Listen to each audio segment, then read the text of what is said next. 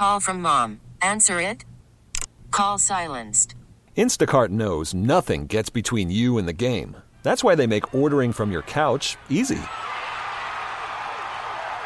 Stock up today and get all your groceries for the week delivered in as fast as 30 minutes without missing a minute of the game. You have 47 new voicemails. Download the app to get free delivery on your first 3 orders while supplies last. Minimum $10 per order. Additional terms apply. Hey, Rob Bradford here. I have set out on a mission with my good friends at FanDuel to prove what I have known for some time. Baseball isn't boring. Now I have a daily podcast to prove it with some of the most notable people in the baseball world, screaming baseball isn't boring from the mountaintops, or at least agreeing to come on our show. Players, managers, GMs, and yes, even the commissioner of baseball, Rob Manfred. It has been a constant wave of baseball's most powerful voices. So join the revolution. Subscribe and soak in Baseball Isn't Boring. Listen on your Odyssey app or wherever you get your podcasts. You'll be glad you did. So it's set in 1956 in New York City at Radio City Music Hall. And it's from the point of view of a dancer named Marion, who very much wants to be a Rockette against the wishes of her father and her boyfriend. But she decides to audition anyway and gets in. And she gets caught up in a hunt for a man who's been setting bombs throughout New York City, who's actually based on a real bomber.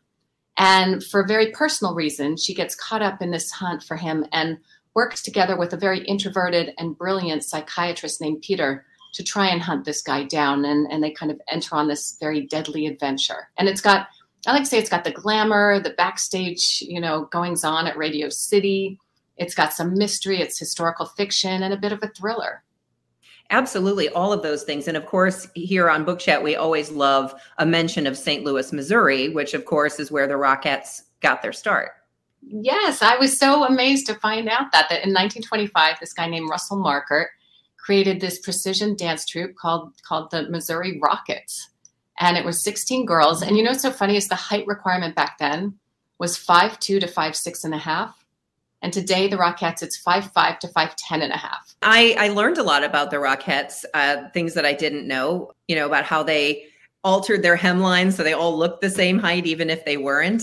Yeah. Oh, it's all about illusion, is what I've learned from talking to Rockettes who've danced there over the years.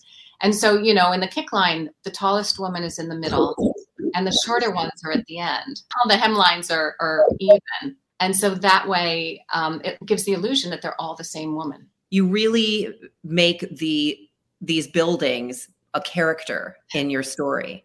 Yeah, I love hearing that. Yeah, the building comes first. And I've always had this intense love of old buildings and how they've changed over time.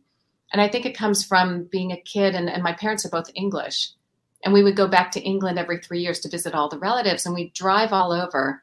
And at some point, my brother and I would start beating each other up in the backseat of the car.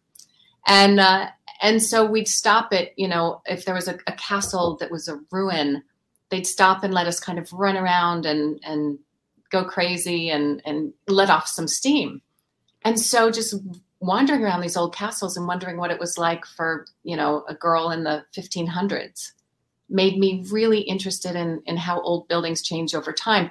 And in New York, of course, where all my books are set, you have all these buildings with layers of history and ghosts and generations. And it's just this wonderful, mining. I just mine the stories whenever I do my research, and they tend to pop out, and then I have a book. If you ever want to base a story in St. Louis, let us know. We've got tons of historic buildings. For me, because I do so much research, it's very helpful for me to be able to get into the buildings that I'm researching multiple times to, check facts and just get deeper into them. And so it's very convenient to live there. But I don't know, down the road, I would love to do something maybe in London or somewhere else, because whenever I tour with my book, I meet readers from other cities like St. Louis or Cleveland. And, I'm always told of these amazing buildings with great stories behind them.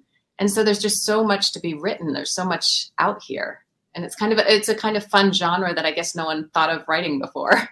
I always have to start Googling after I read the book or halfway through the book, because I have to know, did this really happen? Is this part right? Is she making this part up? I mean, how much of it is true and how much are you just building on it? Can you talk a little bit about how you approach those storylines? Yeah, I do a lot of research. I was a journalist before. And so, I love interviewing people and finding out what really happened. And then I use that as kind of a scaffolding to add on possibly fictional characters. Sometimes they are real characters, but they tend to be fictional characters, and then let the story evolve from there.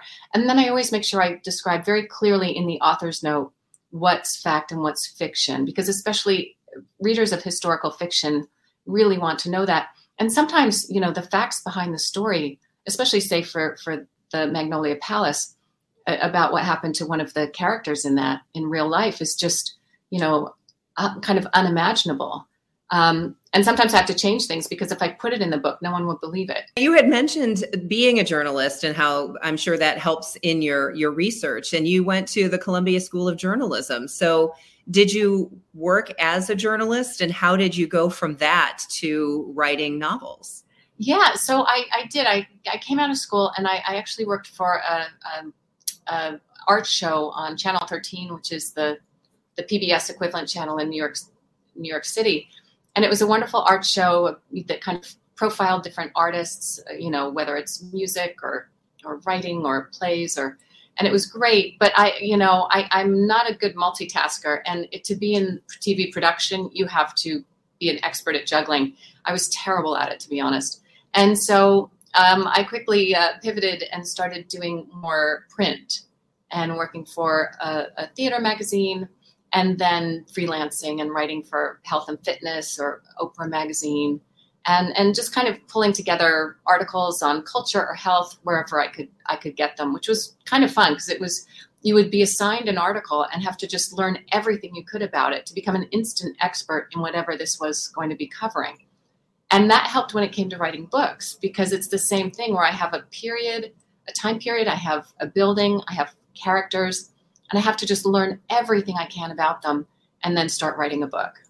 Now, getting back to in the spectacular, Peter, the character, meets up with Marion, and he's very interesting in that he's trying to criminally profile the Big Apple bomber. And of course, nobody had really done this yet. Was any of that based on true life? I first learned that there was this guy, the Mad Bomber, who in real life was called the Mad Bomber. I changed it to Big Apple Bomber because I had to change some details. But in real life, this 16 years, he set 33 bombs around New York City, twice at Radio City Music Hall. He injured 15 people, some seriously, and the police just couldn't find him. And the fact that he set 2 bombs at Radio City made me think, wow, this could be an interesting kind of merging of stories of something going on in Radio City from the point of view of Marion's kind of struggle to be a Rockette, and then this hunt for this bomber. And so the character of Peter is based on a real guy named James Russell, and he was a psychiatrist at Creedmoor State Hospital in Queens. And the police were just at their wits' end, and they came to him with all the letters that the bomber had written over the years, and he studied them and came up with this very specific profile, to the point where he said things like he'll be living with an older female relative, he'll be in his 40s to 50s. And his final thing was that when you find him, he'll be wearing a double-breasted jacket and it will be buttoned.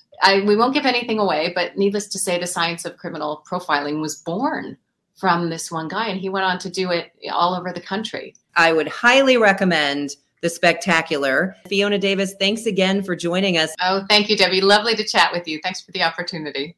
Hey, Rob Bradford here. I have set out on a mission with my good friends at FanDuel to prove what I have known for some time. Baseball isn't boring.